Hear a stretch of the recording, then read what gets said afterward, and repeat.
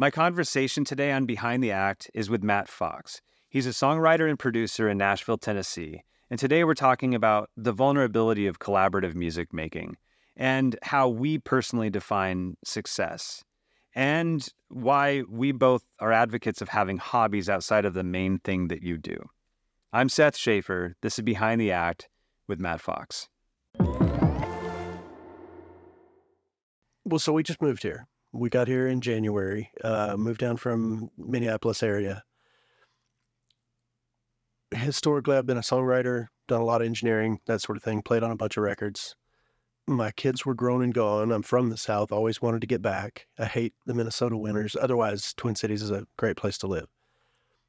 We decided to move back to the South. There are a million guys here who do the stuff I do as well or better. But the opportunities are there. You know, there's a million people down here to collaborate with. Yeah. Which is kind of my favorite thing to do. When it comes to creating music together, somehow my ego, which is strong, falls to the floor. It has when it comes to a piece of music, I don't care. Does this work? No, it just doesn't work. Let's try this now. Did that work? That's pretty good, but I could use some tweaks. And that was an old buddy of mine in Minnesota, very good engineer, songwriter, Steve Peterson. We were in a band together called Whiskey Monday. We have been working together on and off in the studios before we were in a band together for over 20 years now, until I moved. And that was always kind of our thing. I was the guitar player, he was the engineer, or the mandolin player or steel player, whatever it was I was doing in his studio at the time for sessions or something. Being able to say, hey, Matt, what if you try so-and-so? Sure, let's do it. You know, to me, that's the exciting thing, is seeing how we can both make a piece of music fit what we're trying to say. So, What are your favorite genres? Like, what do you mainly play in? By the way, I hate that question when I get asked it. I'm like, I don't know anything that sounds fun. What I'm playing at the time, I guess, is the answer. I've done everything from backing a comedian playing rockabilly to playing behind belly dancers to Irish Cayleys and it's all fun. I kind of come from the Americana songwriter camp sort of thing. So to me, that roots stuff is really fun. Figuring out how a slide part might work with a lyric, or how, guitar fills might work, or if there's mandolin, is this mandolin more of a texture thing that you can't really point to, or is it probably that expressive Americana type thing. Cool. What? Because lyrics, I'm really lyrics driven too. So that's super exciting to me. It's because that tends to be the lyrics I'm drawn to as more of a storyteller type. Yeah. Cool. I grew up, I'm originally from Georgia, and I grew up in Texas and was exposed to a lot of great songwriters. My parents were very into the songwriters of the 70s, the outlaw country guys, the Texas guys, even the great story people like Harry Chapin and, stuff like we'd go see all these people in concert.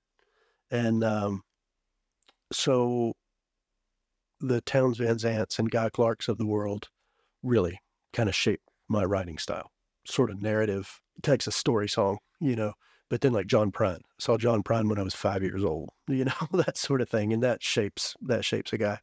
Yeah. So songwriting was a lot of fun, and my shows would be a large percentage of just my stuff solo, but then my playing had to change to fit that too. Am I bringing out parts of the melody with my playing? I have to be doing a bass line at the same time. It has to be interesting, because I don't want to just strum some minor chords and sing my diary. I wanted it to be a piece, a composition. So I would do that. But then I would revert to doing some old school blues, fingerstyle and slide stuff on a resonator too, because I just have to. That's cool. Yeah. The writing may not be as intellectually lofty maybe, but there's just such a power to that music.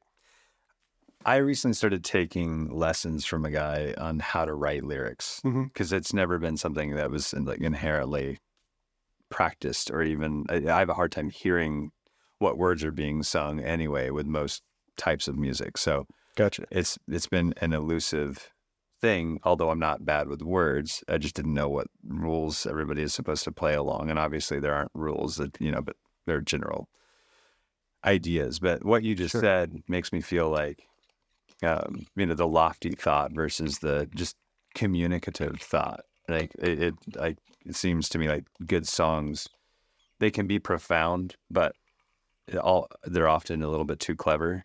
It doesn't help communicate to people instead of just saying something that moves people, Right. I don't know. Obviously every genre has more acceptance of how the meaning, is fleeting, I guess, but how deep does it need to be to make this? If this music is just pumping and that's what it's intended to do, the lyric is not carrying the weight, Yeah. But if you've got a John Prine out there, and he wrote some silly stuff, Big Old Goofy World, things like that. But he gets to write that because he wrote Sam Stone. Right. He wrote some of that, any single song off his first record. Gave him carte blanche to write anything he wanted for the rest of his life. It's that good. And you've got modern guys like Jason Isbell, of whom I'm a huge fan. But I think from a songwriting education standpoint, which I actually used to teach songwriting at the West Bank School of Music, one of the biggest things that I always had to come back to, the key word is economy. And again, it's why I keep coming back to John Prine and people like that, because he could say 3 words that made you understand an entire concept. You know what I mean? His economy, his use of one symbol to mean a concept was profound. Lyle Lovett is actually really good at that too. Right. He wrote a song called, I think it's just called The Fat Girl. It's 2 verses and no chorus, and you understand everything about her life. I don't know how he did it, but it's perfect. I'd recite it, but copyright. Right. Yeah, exactly.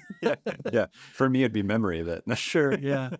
Well, it's 2 verses, no chorus. I got that one. There you go. So, there you go. But yeah, I mean, the economy is really the key. And I tended to write more from a narrative standpoint, where it was only later in life on something like my last record was in 17. I haven't written anything in years.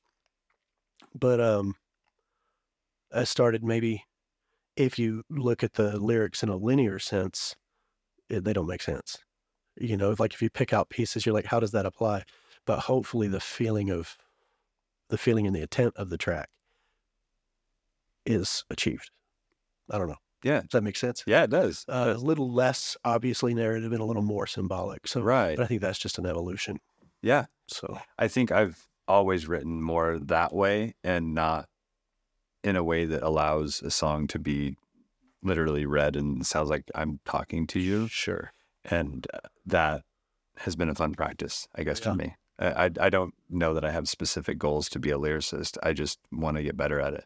Sure. And that's fun. Me too. So, yeah. I mean, just like everything in here, it's like got a great space and it feels really fun in here and it feels comfortable, but I'm not an expert at any of it. So, that's the beauty, is that I want to have a place that people can come in and we can just have fun together learning. And for sure. And I think if on any of the things in this room, any of the creative pursuits, if you hit the finish line, we'll quit. Yeah, exactly. I think that's the only reason I've stuck with music for as long as I have, my entire life. I've had jobs come and go. I've had relationships come and go, but I've never really followed through on a ton of stuff.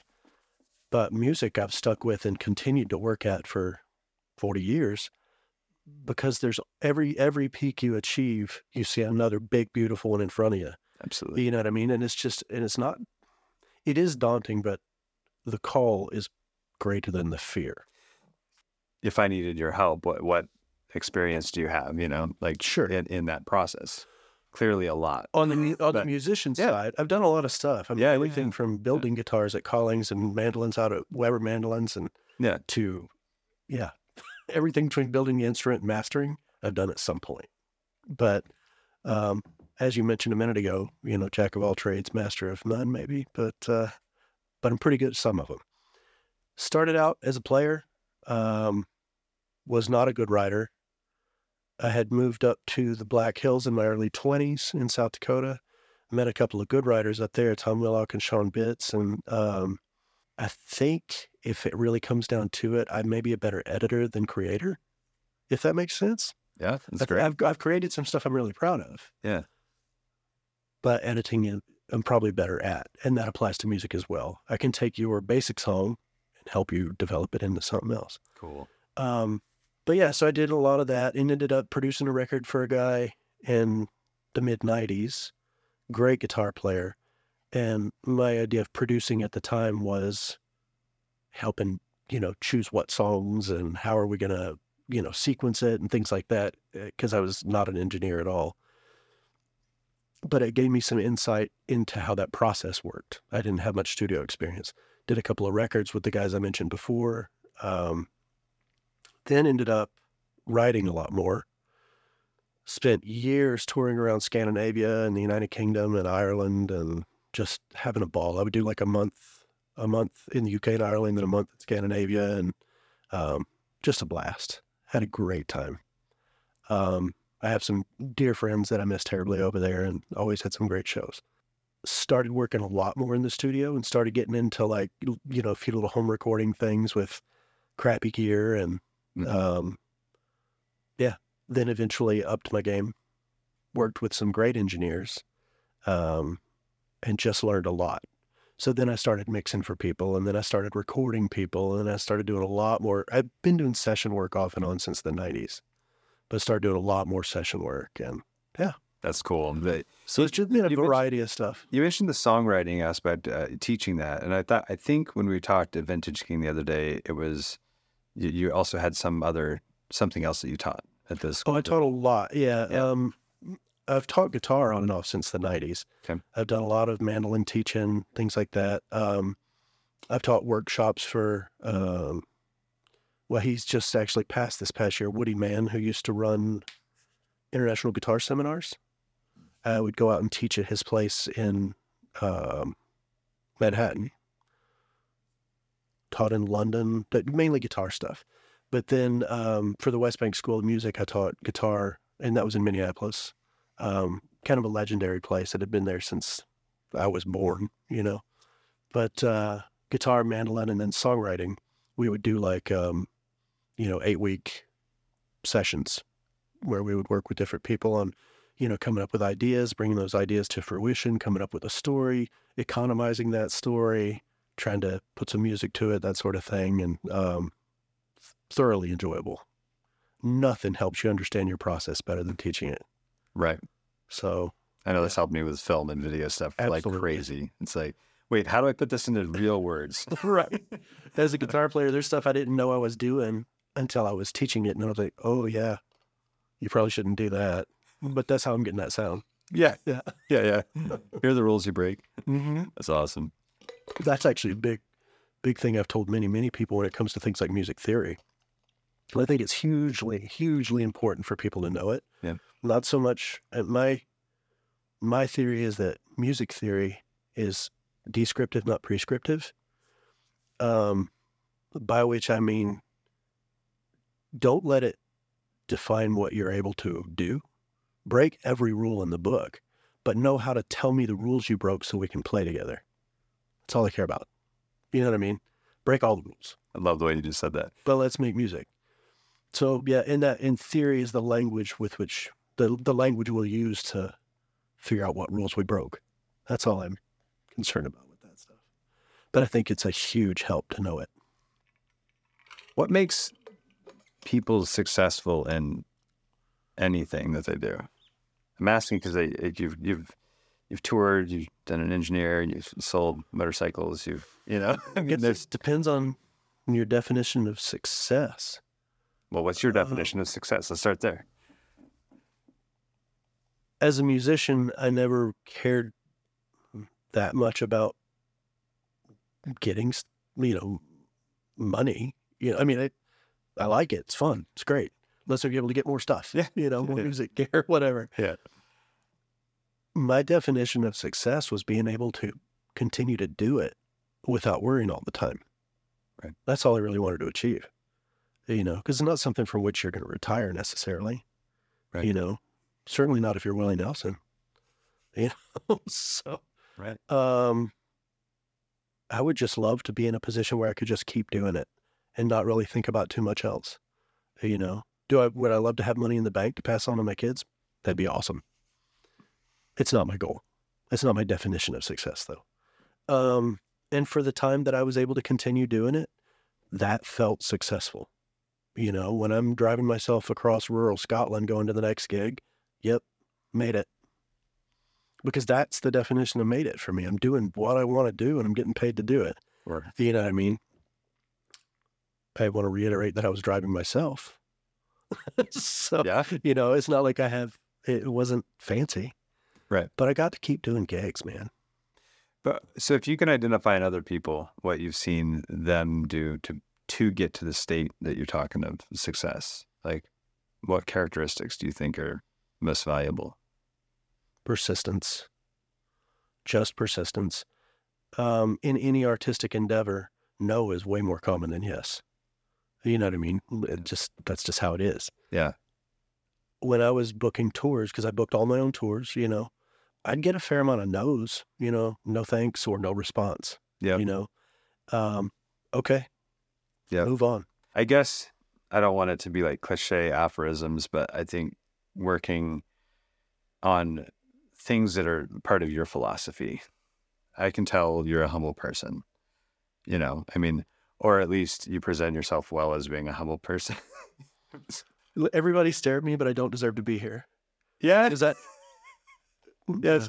Is that fair? And so, okay, that's interesting. And it may come across as humility, so thanks. Yeah, that's great. I think there's an interesting component of this, not for me to falsely imply my own humility at all. I have been apologetic and fearful of putting myself out there forever. Sure. And I kind of don't want to go overperform because I don't want the attention on myself. And, you know, now I'm recording myself with video cameras, which honestly feels awkward. I would imagine. But the reality is that, you know, us sharing who we really are matters.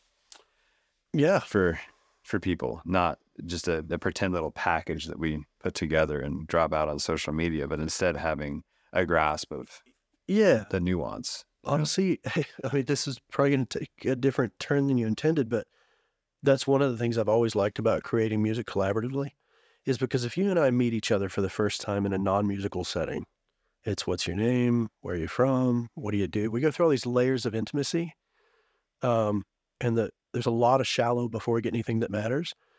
But if you and I are put in a musical situation together, where we have to create and come up with something, we're putting everything that shaped who we are fundamentally on the table right now through our playing. Yep. It's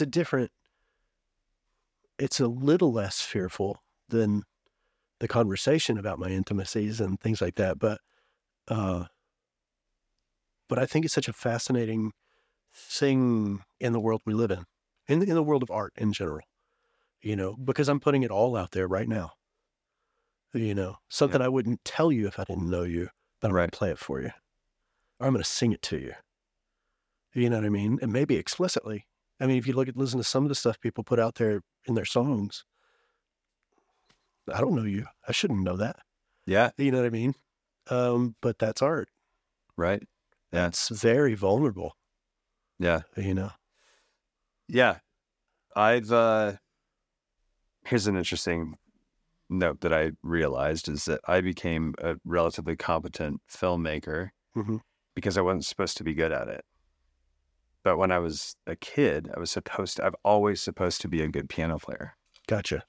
So my identity in some form or fashion was wrapped up in what others always affirmed me about being able to play piano well as a kid, well enough that it was notable. And they were like, hey, play a song, you know, like do the dance, you know, like, and yeah, exactly. Yeah. Exactly. And I realized that I've hidden from that forever. And so like now I need to engage with and play music because I always do. It's just never recorded, you know. Sure. Like there's this thing that I need to get out.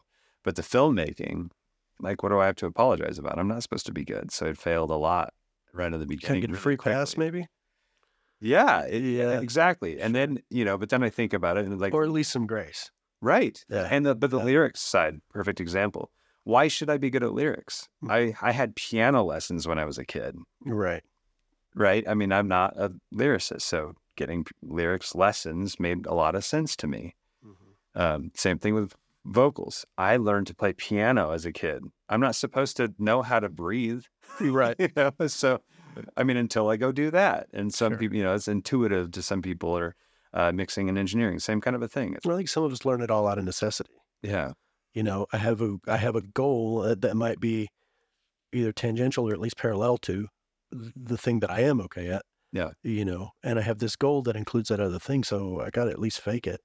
And then that faking it becomes a job, so. Totally, which is what I did with video. I mean, we had the recording studio that had art that needed to be created for people that we were recording for. Sure. That turned into video, and I fell in love with video really fast. It is a really capable art form, Mhm. but I wasn't supposed to be good at it, so I grew more quickly.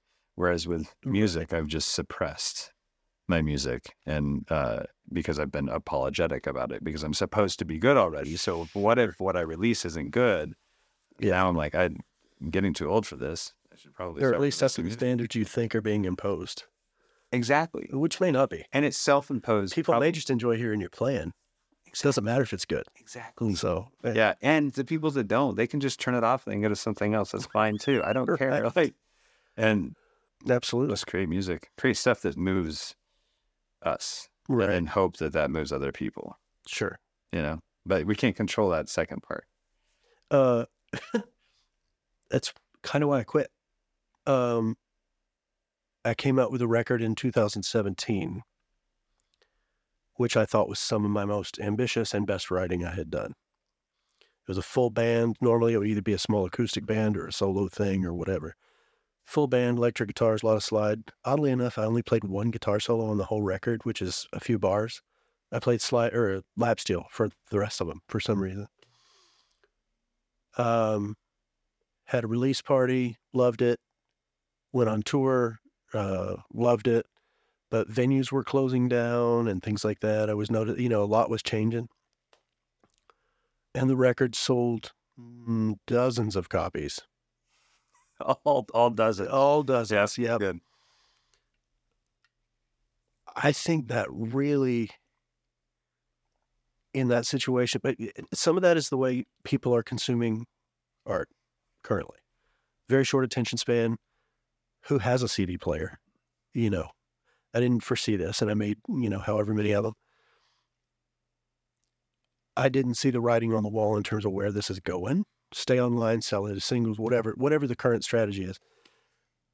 I took, talking about how people accept it and perceive it, I put so much of my value on that, how it was received, or what the response was. And given that there wasn't much of one, I was done. I quit writing, and then COVID hit and basically turned me into a hermit. You're the only person I've heard. Yeah, I can imagine. Yeah. I don't really, the goals we talked about, meeting with people, working with people, playing music with people, those are all true. The hurdle is much taller than it used to be to get into that. So I've been making myself, like you and I met at the event at Vintage King. I've been making myself go to these things, just to try to say hi to somebody that's not my wife, which I think she likes because she's probably getting tired of me at this point. Especially if that's all you say. Right. Yeah, mostly nothing else, really. It's been a real challenge having kind of the music. My expectations of the response be so different from what the reality was. Somewhat based on maybe overvaluing the music, I don't know, but certainly based on the industry's business model. I failed to perceive that accurately. Right. Yeah. But yeah. It sounds like the industry has too, right? Right? Yeah. But then I was seeing, like I said, I'd be in, there's this great little club in Wales that I thoroughly enjoyed playing at. Another one on the Isle of Wight. Really nice people run that. One of them wasn't doing any shows anymore. They just shut down performance. One of them was doing only people who were local because they knew they could bring in friends and family, because nobody was coming to venues for music they didn't know anymore. Where historically over there, people would come to a show not knowing who you were because they know this place tends to have good people. Right. You know what I mean? That was Yeah. just the culture. And that was changing so much that touring got less fun, you know? It's brutal. Yeah. And I would do, if I was gone for 32 days, that would be 30 dates. You know, I would take 2 days off for laundry. You know, that's about it. Yeah. So That's incredible. Yeah, a lot of work. But people used to say, don't you get tired of it? And I'd say, I get tired, but not tired of it. It's exhausting. Yeah. I love being on the road. I don't know that I would now. I'm in my 50s, you know. Yeah. I might. But I thoroughly enjoyed being on the road. Right. Yeah, it changed a lot when, at least for me, having kids and having like wanting to be around the family, but then finding myself states away. Yeah. I mean, you know, like constantly. That's tricky. Yeah, it's been a difficult disconnect for me, and that a lot of it's on the film side too. So, so I have to be careful about how many projects I take. For sure. I know when my kids were little, I remember my first European tour, I was gone for a month away from my 3 kids at home, all small. I didn't know what to do with myself. That was so tough, you know, but you get there. And now my kids are grown and out of college and wonderful, responsible adults in their own right. So yeah, I can do what I want. Right. Yeah. That's why we moved here. A little bit more free. Yeah, exactly. Exactly. That's awesome. We still talk all the time, you know. 2 of them have already been down to visit since we moved here. So that's amazing. Yeah, I guess that brings up another question or thought. And I guess I'll start with more of a statement from my end, but I have been working hard to figure out how I would spend every day for the rest of my life and be happy to do that thing as much as possible and then create a reality around that. What do I get to do when I wake up in the morning? And including stuff like this, actually, you know, meeting people, learning more, being able to share that with people and being able to write music. That to me is like kind of a perfect reality that I think would never get old. You know, I could maybe that sounds pretty great. Yeah. Yeah. Yeah. But I mean, I guess what would, from your end, what would be the perfect reality that you get to live in perpetuity from your current perspective? It would definitely be more than one thing. If I could spend a few days a week playing with people, whether that be as a producer or as a band member or whatever, performing every now and then, but not every day like I used to, you know, performing every now and then maybe doing some engineering for folks on the side, you know, and still have time to watch soccer and play pool. The occasional motorcycle trip, you know? But yeah, honestly, if I were either from a production standpoint or a band standpoint, if I were collaborating on music at least a few days a week and then doing some engineering, the funniest thing to me about engineering is that it's the one place where I don't get tired or frustrated, which I know sounds counterintuitive because it can be very frustrating. But if I'm working with an artist and I'm recording them or whatever, they don't quite nail it, my genuine response is, man, that was so close. Let's go again. You know what I mean? And I mean it on the 10th take too. You know what I mean? I'm still excited. Yep. And I kind of stay that way in the studio. I love being in the studio more than anything. So if I could do that, in answer to your question, at least a couple of days a week, you know, and then engineer for people on the side too. I love that just because I enjoy it. Something that kept me in film and has kept... I do have to take motorcycle trips. Yes. So anyway. I love it. Yeah. I love it. Something that's kept me in film is how diverse the content and the approach is. And like, there's never the same thing ever. Right. Especially the way we do it. Documentary style, travel to a new city or state, to a new building, haul the gear in with a relatively similar setup to, you know, before, but it's always different. We're always moving stuff around. The stories are always completely different. And I get to selfishly learn from the most expert people in the world about all kinds of different things all the time. Yeah, Like, the metal additive stuff you were showing me. Okay. Yeah. it's amazing. But do you Yeah. find yourself ever going back to something a little more formulaic? In the different films you make, this is how I've done it a few times. So this is what I'm gonna try to fit all of this new content into this series of boxes that feel comfortable. It's hard for Or, me. or are you that open on each? I feel like each I'm event? that open. I could be wrong. I'm really, You can see the I tendency. record, I mean, just like this, Mhm. a tremendous amount of content every time with every single person. And I want it to be every conversation to be long enough that we can get comfortable enough to have real moments, you know? That's, you can't be impatient with that. It's kind of like you're saying with the engineering stuff. I mean, I'm legitimately interested in why you have the motorcycle that you have and what you loved about it and what your favorite thing about pool is. And Sure. and I can go into each one of those with legitimate interest and Sure. curiosity. I'm a forever learner with enough, interest in so many things that it's like that everything just fills in more puzzle pieces to this thing that we call life. For sure.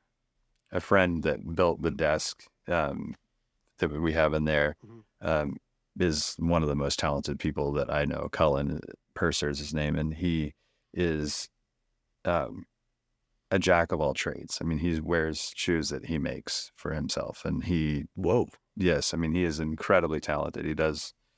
He's one of the, excellent musician, excellent singer. I mean, just all around everything, but something that he and I have talked about often is that like every little skill set that you get from anything else starts to fill in and create more of a structure that you can build the next skill set upon. So video and film is different than audio, but there's so much about it that's similar. So learning new things about audio for me right now, it attaches so much to what the fundamentals of the film side work.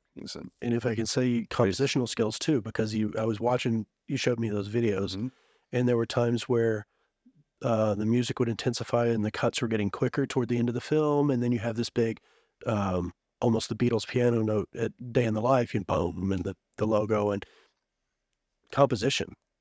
You're using the same types of things we would use to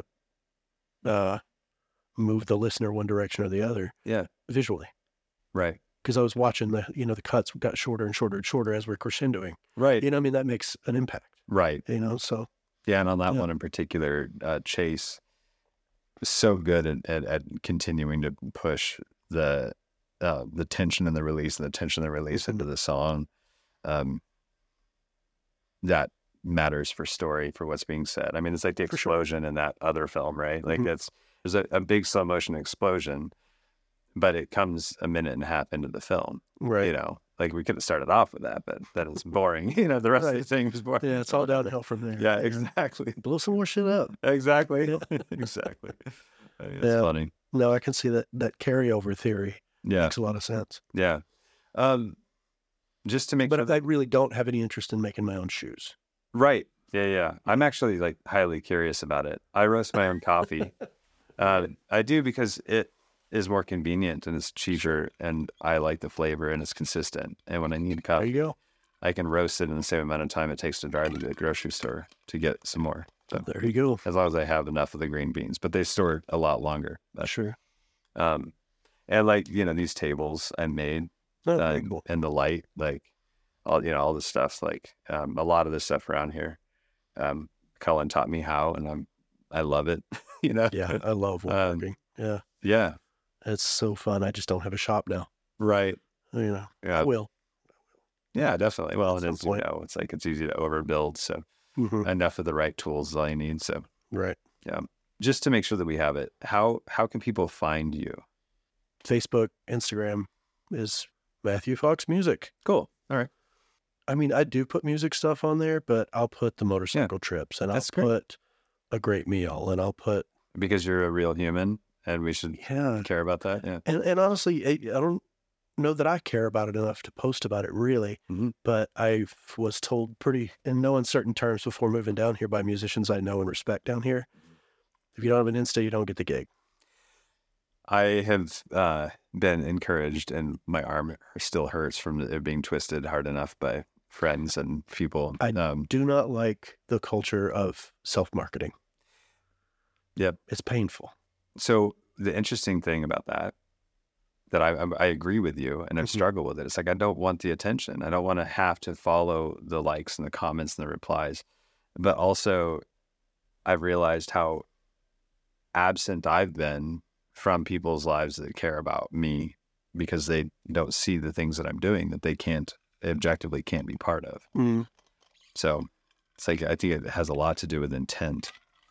Like, what's your intention with how you're sharing it? And are you looking for the dopamine hit of every time somebody hits like and comment, reply and share? And, that's the trap I'm afraid to fall into. It's a scary, real trap. Yeah. And I think but I mean, that's why I post non-music things too. Yeah.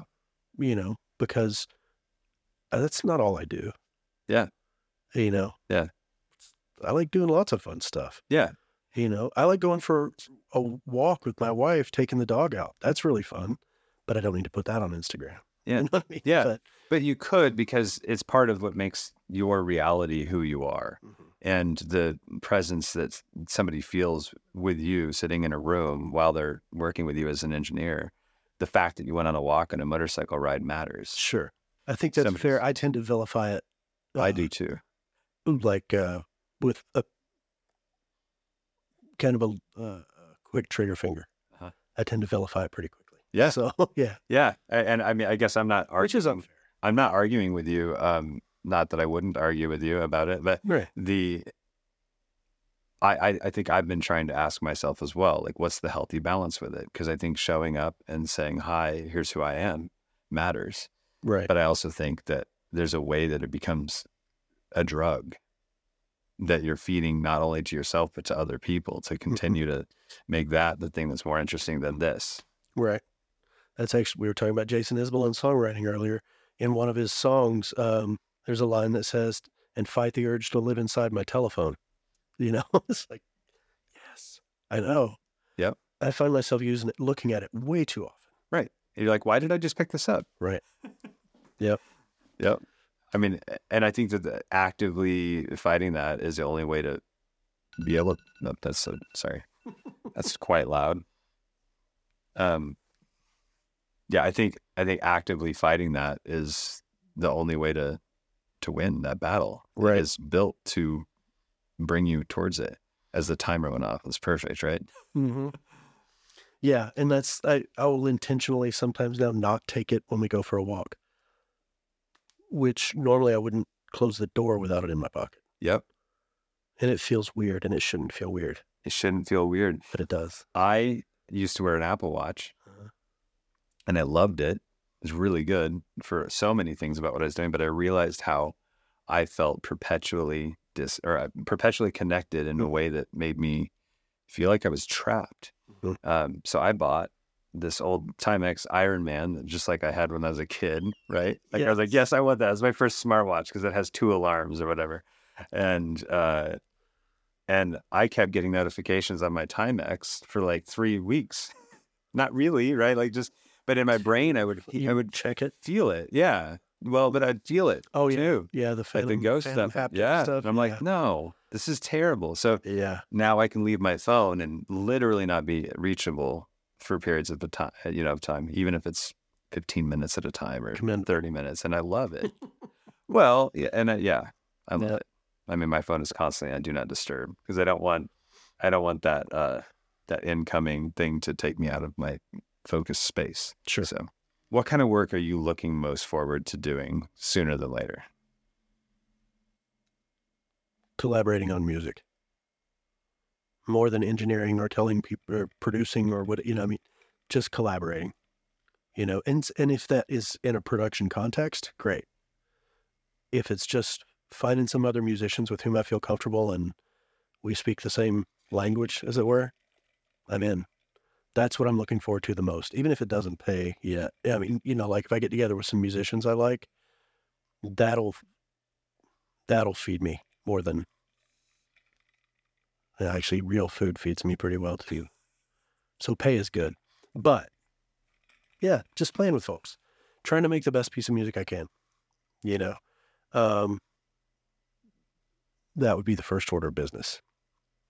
So Awesome. yeah, awesome. And then one more time, where can they? Oh, Instagram is Matthew Fox Music. That's probably the best. Facebook, just my name or Matthew Fox Music. I do have one for my studio too, but there's nothing on it yet. Perfect. There you go. That's awesome. Cool. Thank you. Hey, dude, thank you so much. I appreciate it. Absolutely. If you enjoyed this episode, please consider sharing with other people you think might gain value from it. My name is Seth Schaefer. This is Behind the Act.